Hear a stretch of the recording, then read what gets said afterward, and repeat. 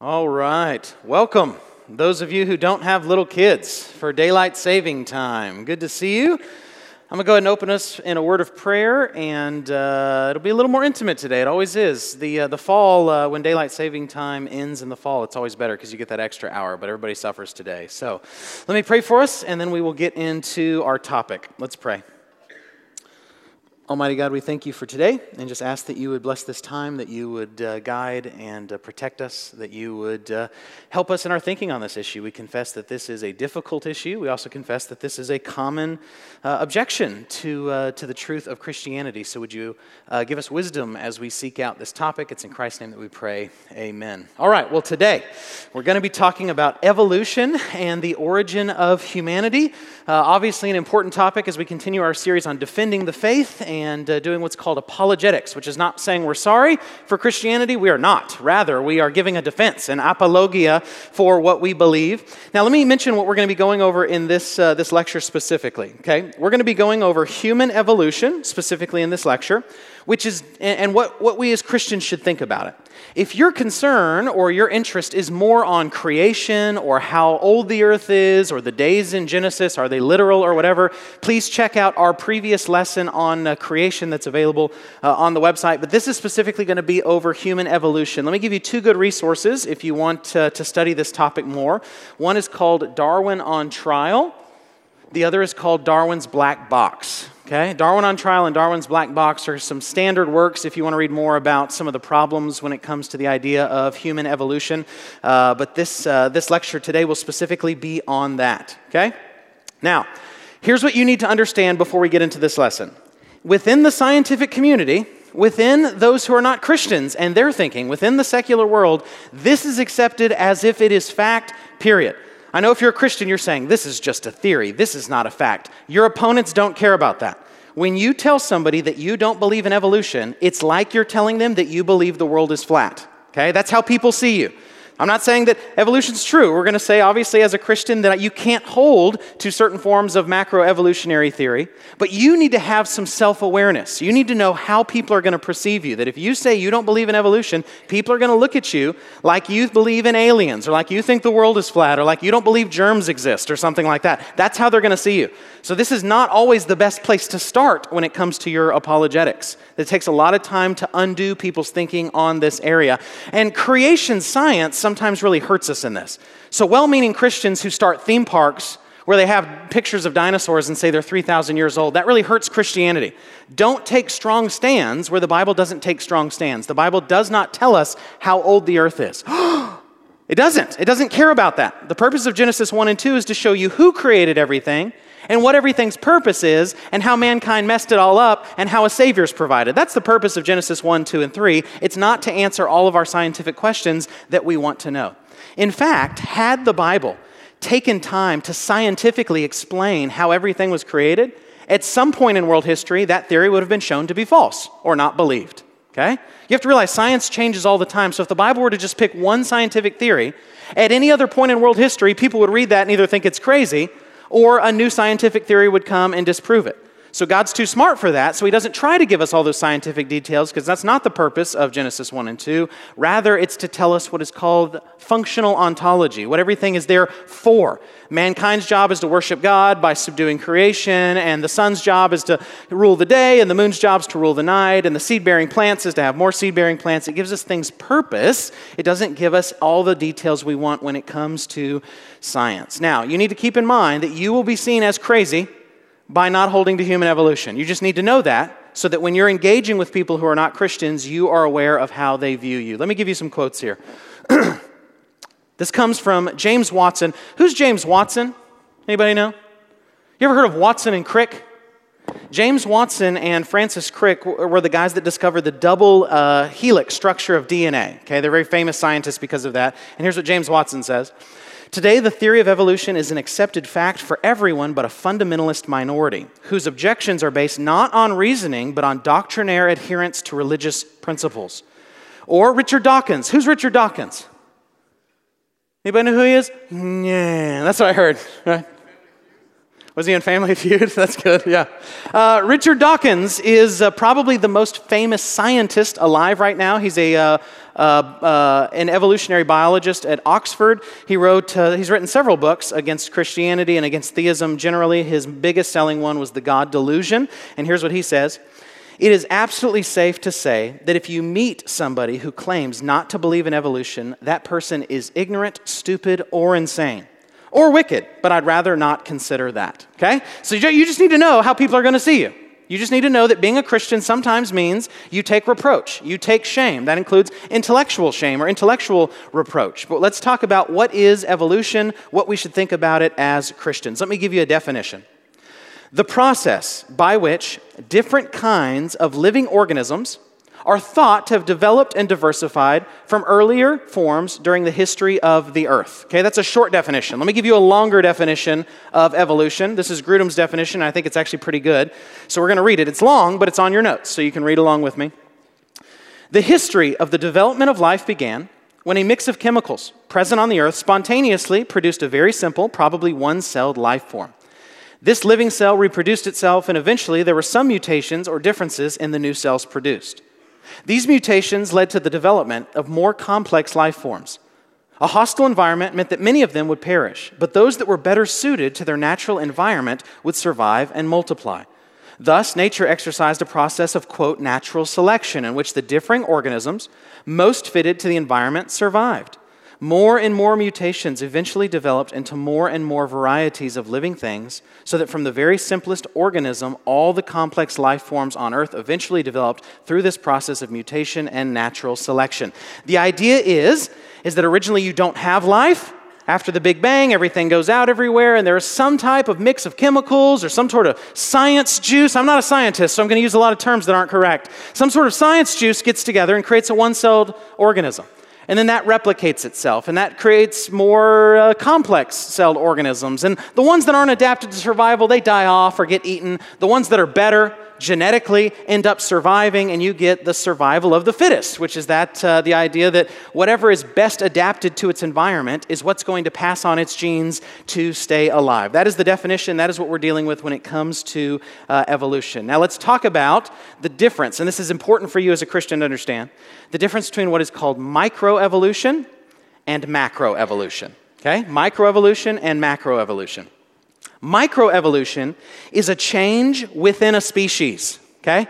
It is not one species going to another species. It is merely a change within a species. So, for example, moths will change their color based on their environment. There was actually a very famous study that came out of England where they compared moths that were typically white with moths that lived in this city where there was a bunch of soot from the different fireplaces, you know, the old chimney sweep, Mary Poppins kind of thing. And so those moths, over time, the ones that were white would get eaten, and the ones that were passing on a darker color would end up surviving. So those moths were darker over time, whereas other moths, whereas they traditionally were white, they're now darker because of that change. Okay, that is what is called microevolution.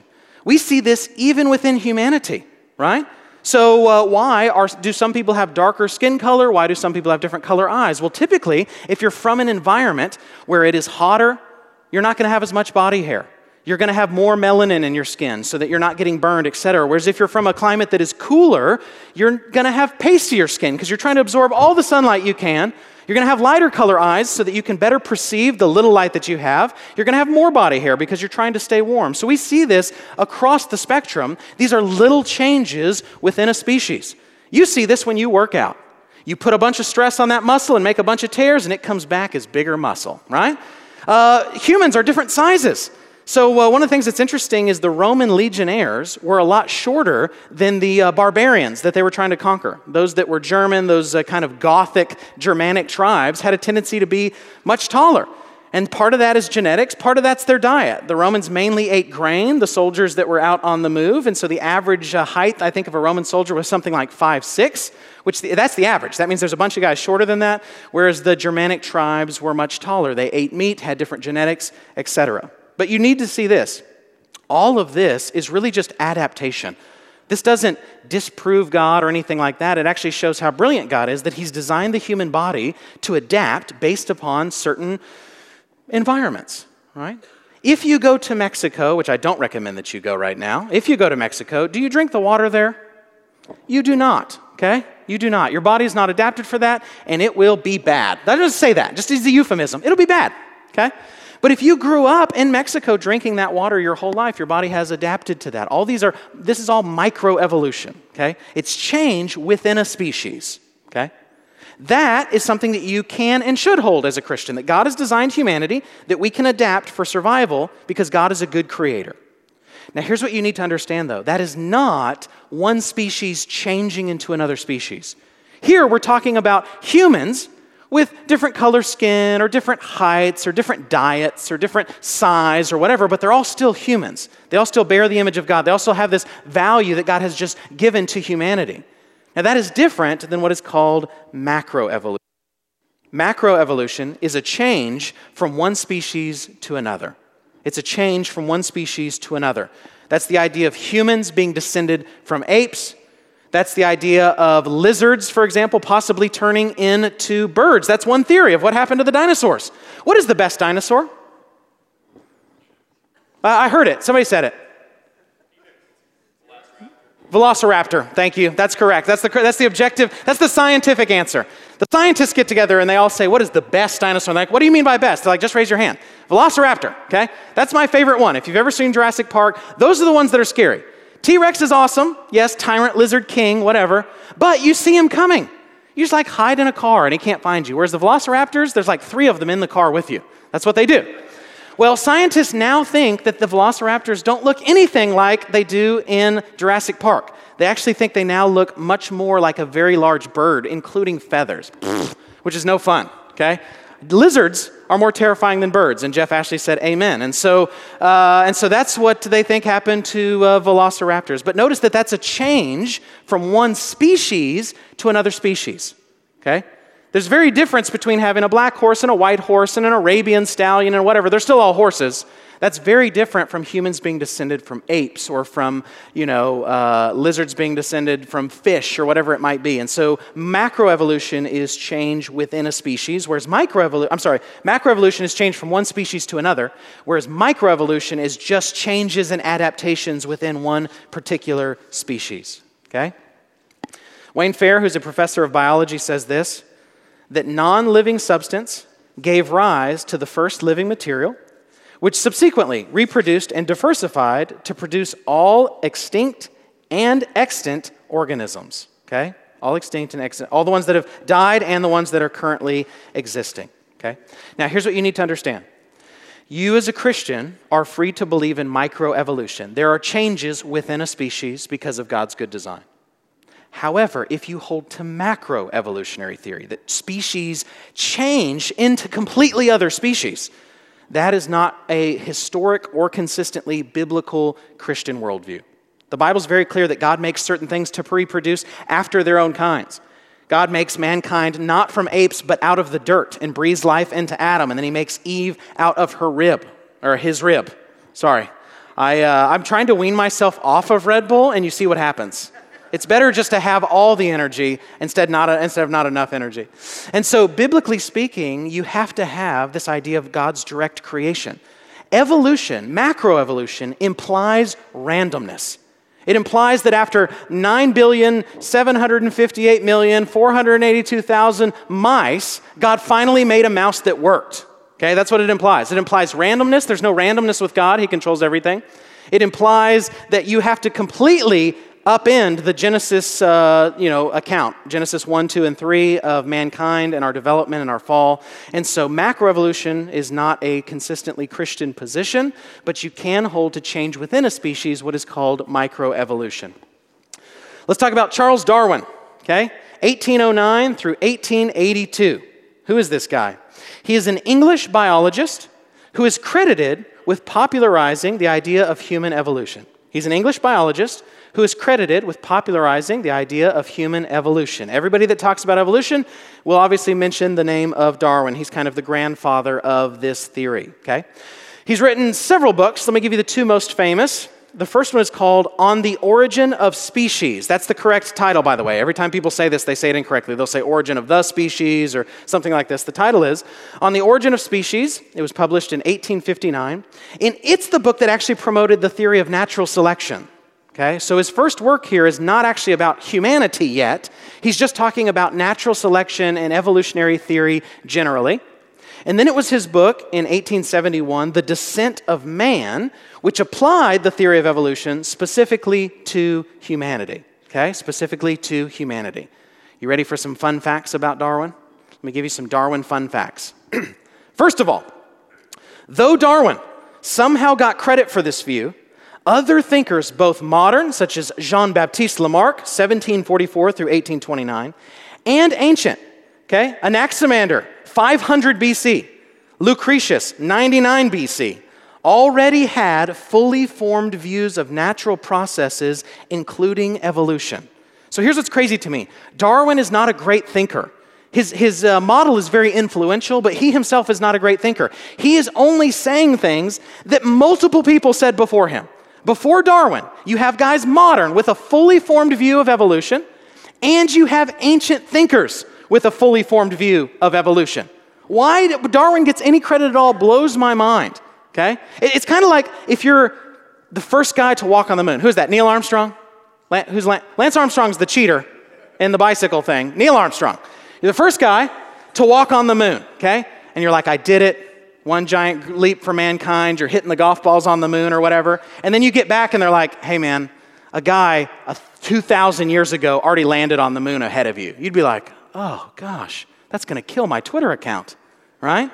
Well, that's the thing that's going on with Darwin. There are thinkers before Darwin in the modern era, and there are thinkers in the ancient era that already have this idea of processes of animals turning into other animals. They already have it before Darwin, and yet for some reason he gets the credit because he's the one that made it popular. When he writes about it, it's at a time where people want to accept it.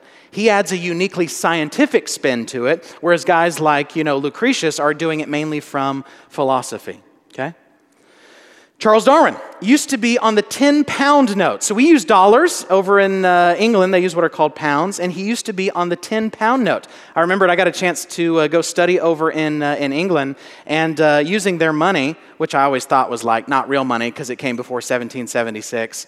And so I was there, by the way, during the 4th of July in England, and for some reason it's just not as big of a deal there as it is here. And so I remember having this money, and I was looking through the currency, and I was like, here's the 10-pound note. It has Charles Darwin on it, which I thought was fascinating. And so my hope was that I would just keep that, and I'd come back a few years later and it'd be a 20-pound note. That was my idea, that hopefully it would change over time and be worth more money, but that's interesting. He once ate an owl. The end. He married his first cousin, which is ironic considering his views about survival of the fittest. Okay, this is one of the great ironies of history, that this guy who will support human evolution and survival of the fittest will marry his cousin, which is not the best for the gene pool, okay? Which is not the best for the gene pool. He had 1 degree, so this is not a really learned scientist. He had 1 degree, and what do you think it was in? It wasn't in biology, wasn't in chemistry, it was in theology, okay? Darwin's degree was in theology. And here's what's so interesting to me. What eventually made him downplay his Christian upbringing, which he had, what originally made him downplay his Christian upbringing was the death of a loved one. You will find with those that are not Christian, with those that are specifically atheistic, a lot of times what happened was not that they just woke up one day and was like, I think I'm going to be an atheist. Rather, something happened. They lost a child, a spouse left them, they got really sick, something happened, and they said, I hate God, therefore my worldview will now shift to there is no God. You'll find this constantly, that when you meet an atheist, typically the question is not why, it's what happened? What happened? What we want to do, according to Romans 1, is it's not that we don't know the truth, it's that we suppress the truth in righteousness. There's no such thing, according to the Bible, as a real atheist. Okay? What we do is we suppress the truth. We don't like certain things. We don't want to be accountable to God. We want to live the way that we want to live. And so then atheism is used as kind of a crutch so that we don't feel bad for our actions and we can do what we want. I found this interesting. There was several different social media accounts that I was looking at from a lot of people that are really big in the LGBTQ community. And many of them mention that they are, gay or transgender or whatever it is, and then right after that in their Twitter profile it says that they're atheists. And I think what happened is it happened in that order. It wasn't that they were an atheist and so therefore they pursued homosexuality. They were pursuing homosexuality, knows that the Bible says that that's sinful, and so to get their conscience off their back, they then become atheistic. That's typically the way that this happens. I don't like God's rules, or I don't like God, or I don't like what God decided to do, and so it's easier just to be atheistic than it is to deal with those things, okay? Next, listen to this one. This is fascinating. And you should use this. As a Christian, if you're debating somebody, you should use this next point. It's very important. Darwin believed that the theory of evolution should lead us to conclude that some races are better than others. Actual racism. Okay, not what our society says is racism, which is just anything, but actually believing that one race is better, one ethnicity, one is better than another inherently. Darwin believed you should hold that. Okay, you should hold that. The full title of his original book, On the Origin of Species, is this: On the Origin of Species by Means of Natural Selection, or the Preservation of Favored Races in the Struggle for Life. That's the full title. You see, Barnes & Noble doesn't have that full title on it when you buy it. It wouldn't quite sell as well. But if you hold that we're a bunch of monkeys that are just changing into humans, then you could easily hold that some types of humans are more evolved, they're further down the line than other types of humans. Here's another quote from Darwin from The Descent of Man. Listen to this. The Western nations of Europe now so immeasurably surpass their former savage progenitors that they stand at the summit of civilization. The civilized races of man will almost certainly exterminate and replace the savage races through the world. Okay? So when you meet somebody that believes in evolutionary theory, you need to say to them, oh, you must logically then be a racist. And they'll say, no, I'm not a racist. And you say, no, I'm not saying that I know you're saying you're not a racist because it's not cool to be a racist. I'm saying your theory naturally leads to this, okay? If we're just changing from apes, then it's reasonable to believe that some people are further down the spectrum, have reproduced better, have better genes than others. That's your view. That's not my view. Well, no, I'm not saying you're going to say you're a racist. Of course, you're not going to admit your faults. You're too proud for that. What I'm saying is your theory leads to racism. If you hold this theory, you're a racist, whether you want to believe that or not. The two inherently go together. Feel free to keep that sharpened sword in your sheath, and then when you need to use it, pull it out and chop your opponents to pieces. Okay. 3 important evolutionary theories to know, okay? The first is Darwinian. With Darwin's theory, you need to know that the idea is that evolution is slow and progressive. After millions and millions and millions of years, things slowly change. After thousands and thousands and millions of years, things slowly change. So you don't instantly go from one animal to another animal. You have all these in-between animals that have died off, okay, that were not fit for survival. You've all seen the image from The Descent of Man of the chimpanzee that ends up turning into the human who's walking. And then a lot of people have made funny memes where that person then evolves into a robot or something else, and it just keeps going. I was going to have one of the guys draw that picture up on the board behind me, but I figured it would probably be more distracting than it was helpful. But that's the idea with Darwinian evolution. Now, here's the problem with that, okay? We don't have all those intermediate forms.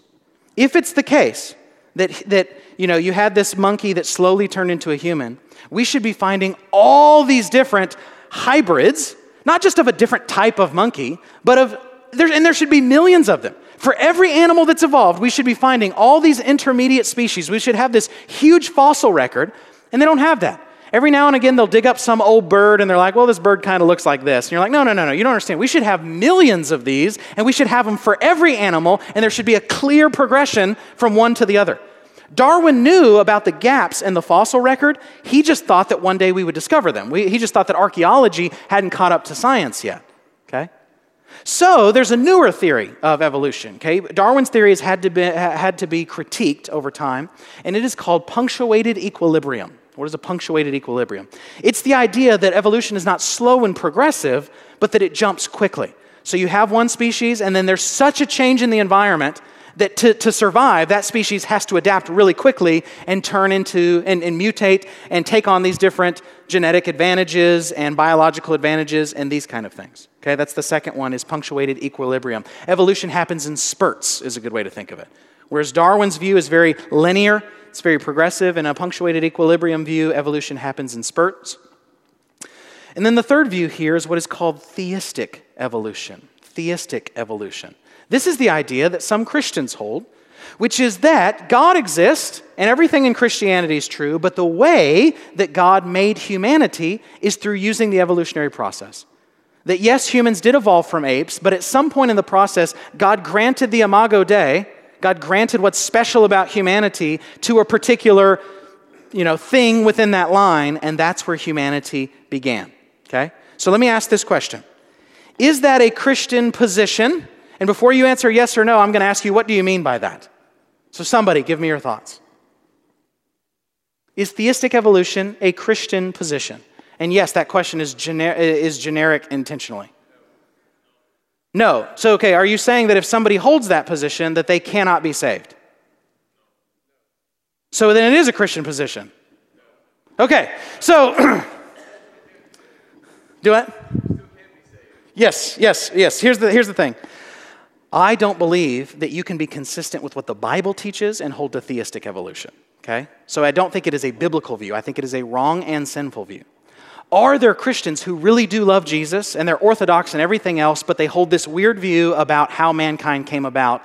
Yes. Okay? So yes, you can still be saved and hold this weird view, but it's not the correct view. So in that sense, it's not a Christian position. Can you be a Christian who holds that position? Yes, but I would not recommend it.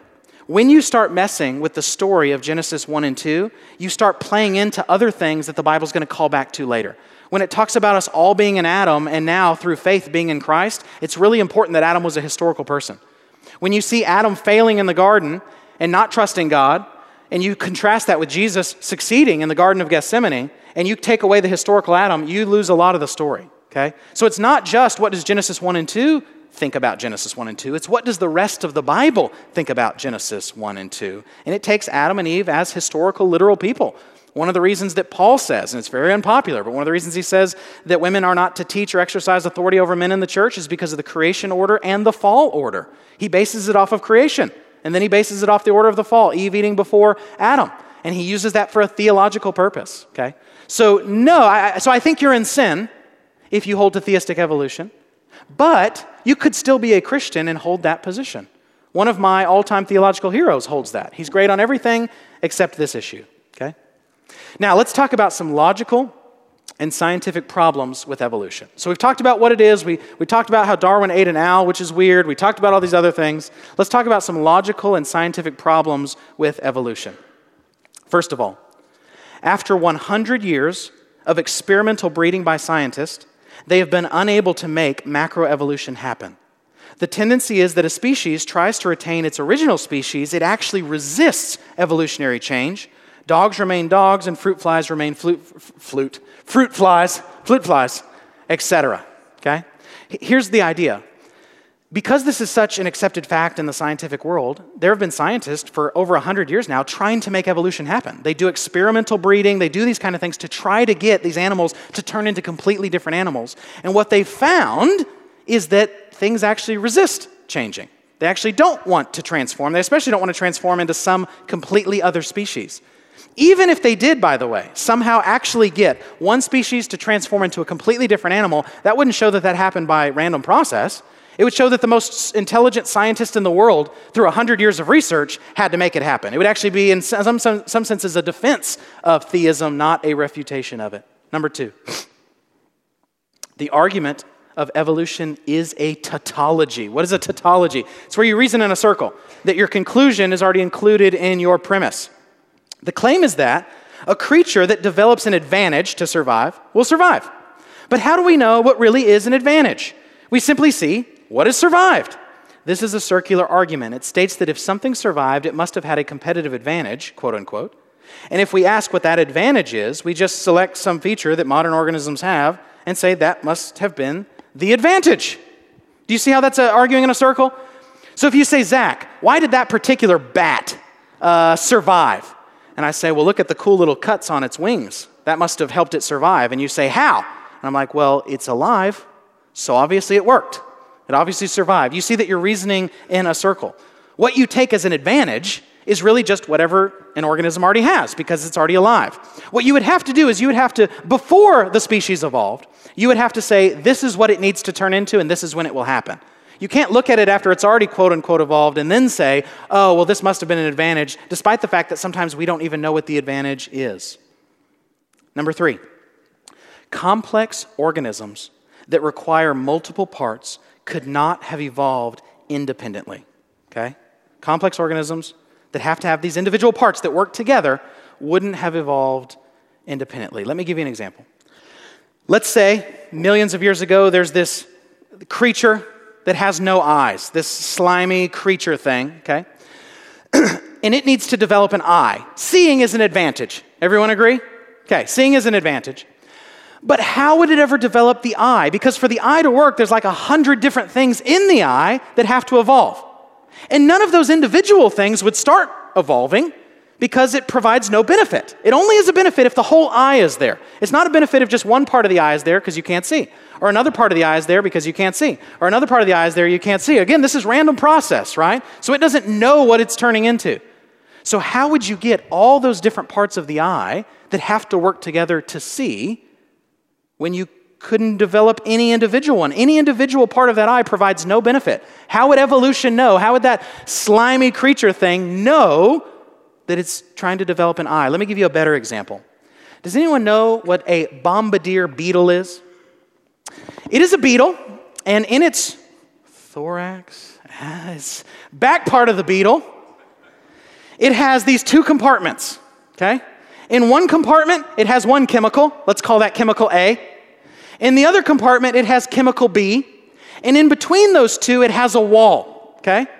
Now, so if it's being attacked as a defense mechanism, it turns and it squirts out both of those chemicals together. And when they hit, it heats up to something like over 200 degrees, okay? So those 2 chemicals become this like acid fire that it can shoot at other animals. Pretty awesome, okay? Pretty awesome. How do each of those evolve without the benefit of the other? Why would you just develop chemical A? That wouldn't provide any defense. Why would you just develop chemical B? That doesn't provide any defense in and of itself. Why would you divide a barrier wall between them before you have developed either chemicals? Are you saying all of these evolve together at the same time? Well, why they're growing, why they're evolving and changing, they provide no benefit. What happens, and this is my favorite thought experiment on this, is that if the animal evolved chemical A and chemical B with no dividing wall, as soon as these little beetles are born, they just explode, okay? Right? The point is, for it to be an advantage, all the things have to develop at the same time. There's no way that it's an advantage for them just to develop individual parts because it doesn't provide whatever it's trying to do, whether it's seeing or spraying people with acid or whatever it might be, okay? Number 4, we do not have fossil records with the intermediate organisms. Darwin knew this and just thought that we would find them later. We have never found them. Michael Denton, who's a biologist, says this: neither of the 2 fundamental axioms of Darwin's macroevolutionary theory, the concept of the continuity of nature, that is the idea of a functional continuum of all life forms linking all species together and ultimately leading back to a primeval cell, and the belief that all adaptive design of life has resulted from blind random process, have been validated by one single empirical discovery or scientific advance since 1859. Okay? Number 5. Evolution explains why certain creatures are similar, but not why certain creatures develop differences that seem to provide no benefit. So if you hold that something evolves and turns into another species because of some type of benefit, some type of adaptation because of its environment, what about all the things that creatures have that seem to provide no benefit? Like your appendix, right? Or whatever it is. There are a lot of things within a species. So take horses, for example. There are different types of horses. Some are bigger than others. They have different kind of hooves. They have different kind of manes. They have different kind of noses, whatever it might be. Some of those provide no benefit. They're just different. Why would those change? Why would those change if it doesn't provide an actual benefit? Number 6, the chance of life evolving randomly is ridiculously high.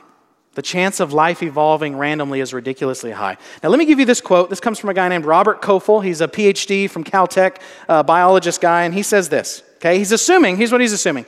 He's assuming that you cover the entire earth in tons of protein. So he's already starting out helping out the atheistic side. Assuming that, what would be the chances of life evolving if you already had protein and amino acids and all that kind of stuff all over the earth? Here's what he says. The probability of finding 2 of the active molecules to produce 1 enzyme molecule on an earth covered with 95 pounds of protein molecules would be 10 to the 22nd power, and the probability that they would be identical would be 10 to the 70th power. And could life start with just a single enzyme molecule?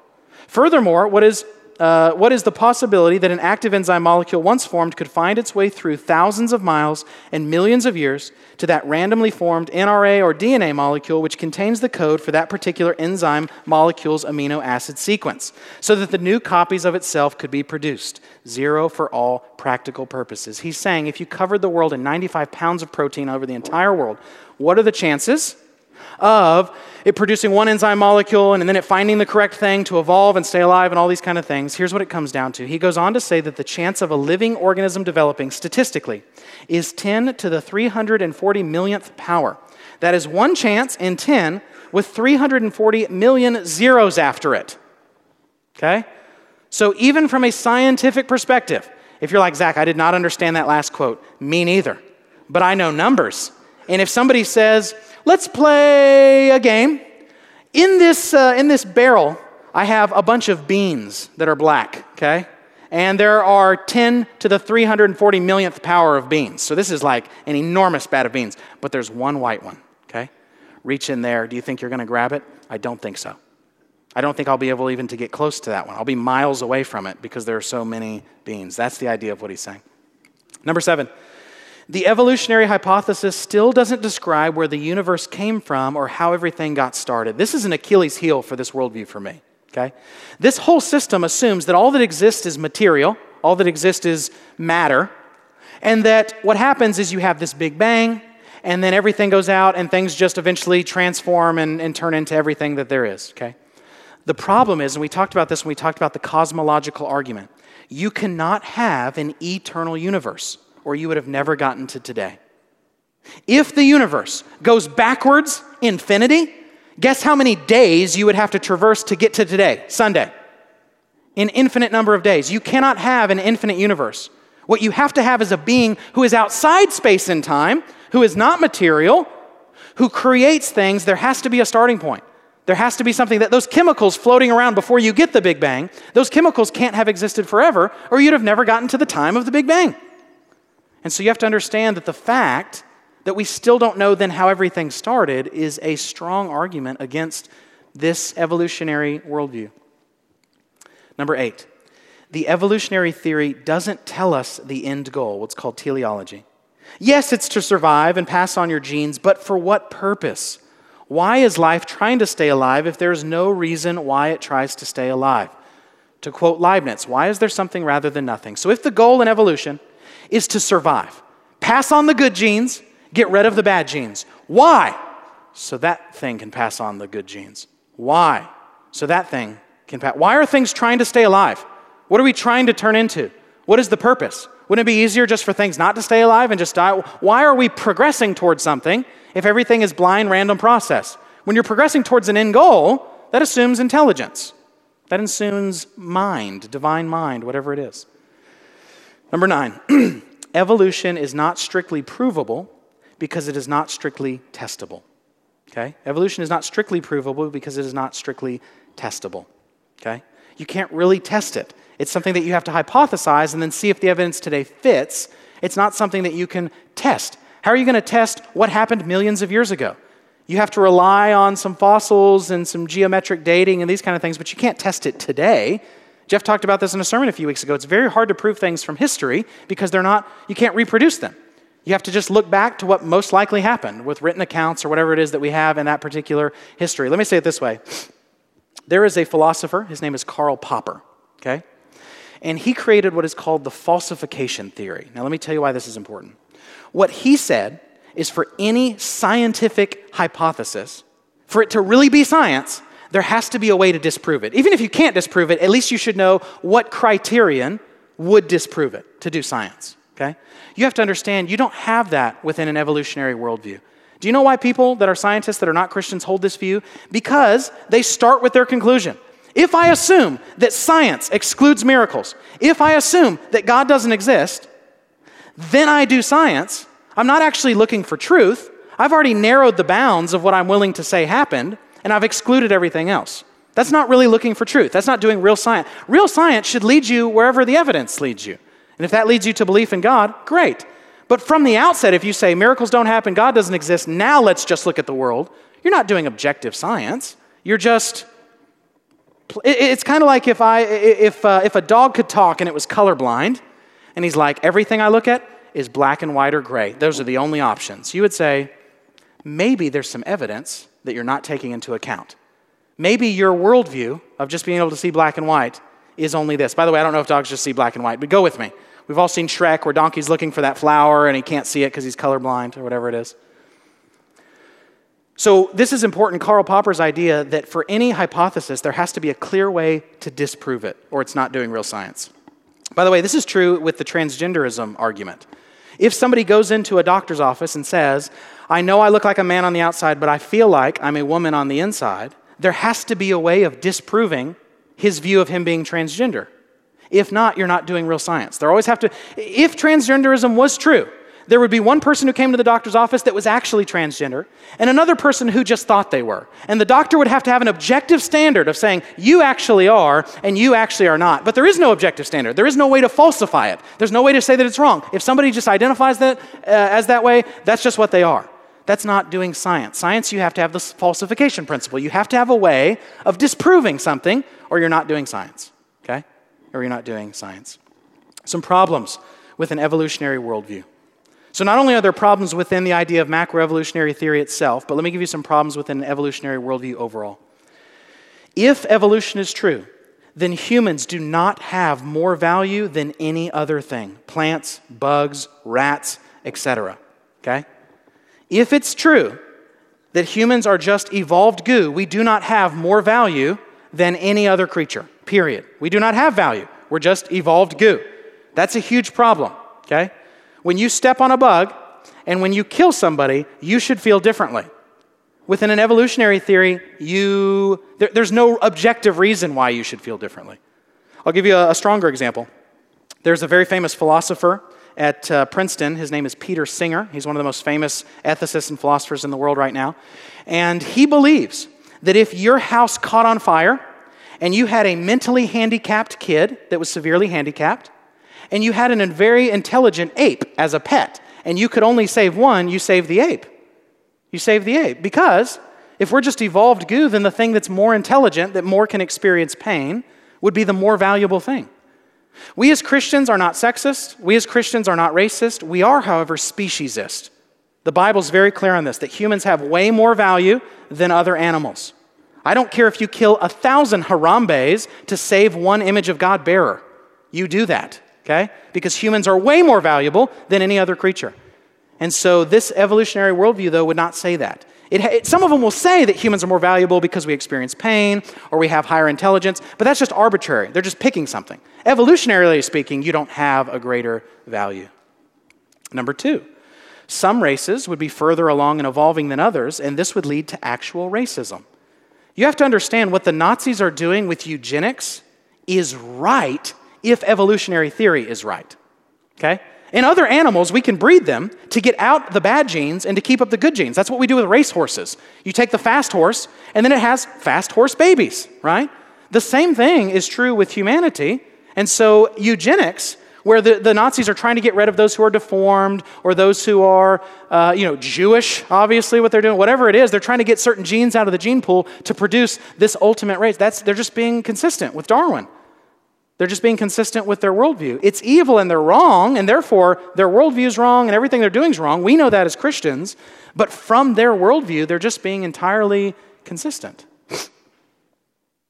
Number 3, if survival of the fittest is true, then you should seek to harm others if it provides an advantage for your offspring over theirs. Okay? Offspring over theirs. Okay? So imagine what happens in nature. I don't know if you know how this works, but in nature, animals fight each other to reproduce. Two males will fight each other over who gets to have the female or whatever it is. It's a very violent It's not Lady and the Tramp. There's no lions like rolling the little meatball over or something like that. There's no romance. It is a lion fighting another lion, sometimes killing him so that he can have this female lion, whatever it might be. Those things would be right for humans to do if evolutionary theory is true. Number 4, rape, adultery, and sexual assault might actually be good if they allow you to produce more offspring. That's certainly the case in nature, where animals are trying to reproduce as much as possible, get their genes out there and not the genes of others. That's why one ape will come and kill the other baby apes of another male or whatever it might be. We should be doing the same thing if evolution is true. Number 5, this one's fascinating. This is where, I don't know if you know this, but a lot of times in the social and the political left, there's a lot of ideologies that conflict with one another, but they don't really realize it because they're just united against whatever the standard is. They're just united against the status quo. That's what brings them together. The enemy of my enemy is my friend. Though some of their views clash with each other, let me give you one. The first evolutionary theorist thought that homosexuality was a mental illness because it did not accord with reproducing with the opposite sex. Okay? With the opposite sex. In Christianity, we can explain homosexuality and same-sex attraction and these kind of things. We say that we are born broken and sinful, so we desire things we shouldn't desire, and Christ has come because he is better than your desires. That's what we can say as a Christian. If you hold to evolutionary theory, though, it's always blown my mind when somebody who holds to evolutionary theory supports homosexuality, or supports being single, or supports transgenderism, or supports anything that doesn't reproduce. I wouldn't understand if I held that worldview why I would support those things. I would have to say that that's a defect. If it's the case that you inherited, why would you inherit genes that would make you attracted to the same sex, evolutionarily speaking? That's something that would have died off back then, if this is true. So how the gay lobby and the atheistic lobby work together on this, I have no idea. Number 6. I like this one a lot. This one was pointed out by a professor at Notre Dame. I got to hear speak one time, and his name's Alvin Plantinga. He gave a great lecture, and here was the point that he made. If your mind evolved to stay alive and not to find truth, how could you possibly think that you were right if you were an atheist? So here's what he'd say. The Christian has a reason to trust our mind because God made it, and God made everything good. God's intelligent, and he made humanity. We're just these little creatures, these little dirt people, but for whatever reason, he gave us a very high intelligence, okay? I can trust my mind within my worldview. If I'm an atheist, though, my mind did not evolve to find truth. My mind only evolved to stay alive. Whatever is helpful to believe, to stay alive and pass on my genes, is why my mind evolved, not to find truth. So how could the atheist possibly trust their mind when they're arguing about truth? This doesn't disprove or prove atheism. His point, though, is that the Christian is more consistent in our thinking than is the atheist. Because we start with a mind we can trust, they start with a mind that they cannot trust. If your mind just evolved to stay alive, how you could ever do abstract reasoning about whether there's a creator or life after death or any of this, you couldn't do that. You couldn't trust it because it's just evolved goo that helps you stay alive. As long as it works, it's good, not as long as it's true. Number 7. Within an evolutionary worldview, you would not have an objective standard of morality. You would not have an objective standard of morality. Those who hold to this type of worldview create ethical systems. They say, our society says this is good. Well, there's a problem with that. Some societies think some things are good, like gassing the Jews, that other societies don't think are good. Okay? Or they have to say, well, this is my individual opinion of what's good. When you're doing that, you're not doing ethics. You're just doing social opinion or individual opinion. There is no universal morality if this is the case. But I don't want to steal my thunder. I'll be talking more about God and evil at a later lecture this semester. Lastly, what if evolution were true? So let's say everything that I just said is incorrect, all the reasoning is incorrect, and actually evolution is true. Does that provide a defeater for Christianity? It does not. It would mean that we would have to reinterpret how we understand Genesis, but it would not defeat Christianity. So I guess what I'm saying is, it's not true, but even if it were, it wouldn't affect us to the extent where we would need to forsake our faith. It would affect us in the same way that when we realized that the world was round, we had to go back and look at certain texts that talk about the sun rising and realize they're just speaking from the viewpoint of the viewer. They're speaking from our human viewpoint. It's not saying that objectively that the sun rises. It's just using common parlance. It's just using normal colloquialisms in speech. So I'm saying I don't think as a Christian you should believe in macroevolution. I don't think that it's true. But if it turned out that it was true, it wouldn't provide a defeater for Christianity. It would mean we would just need to reinterpret how we understand Genesis. By the way, the first part of Genesis is extremely poetic. There are many theologians that will say what Genesis is doing is giving us these bigger principles. It's not trying to do all the science that we're trying to do. And so you have freedom in interpreting Genesis, especially 1 and 2. Genesis 1 and 2 is not the same type of narrative as is the Gospel of Matthew. Okay? There are poetic elements. There are referring to the sun, not as the sun, but the greater and lesser lights, so that you're not playing off of Egyptian mythology and these kind of things. So I say all that to say, if I talk to someone who's an atheist, and I say I'm a Christian, they say they're an atheist, and I say why, and they say, well, because I believe in evolution.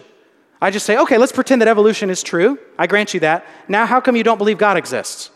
It just helps me get to the point. I'm not saying I actually agree with them. I'm just playing devil's advocate for that purpose of confronting them with their disbelief. Okay, Jared, come on up here. We're going to do a little Q&A.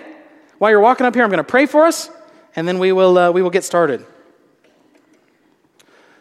Almighty God, we confess that you are great and your ways are beyond our understanding. I pray for those in here who have never thought about this. I pray that this would encourage their faith, that your word is true, that you made one man from the dirt. That's why we go back into the dirt. That's why we are buried when we die. And that from that man you made Eve. And through Adam and Eve you've made all humanity.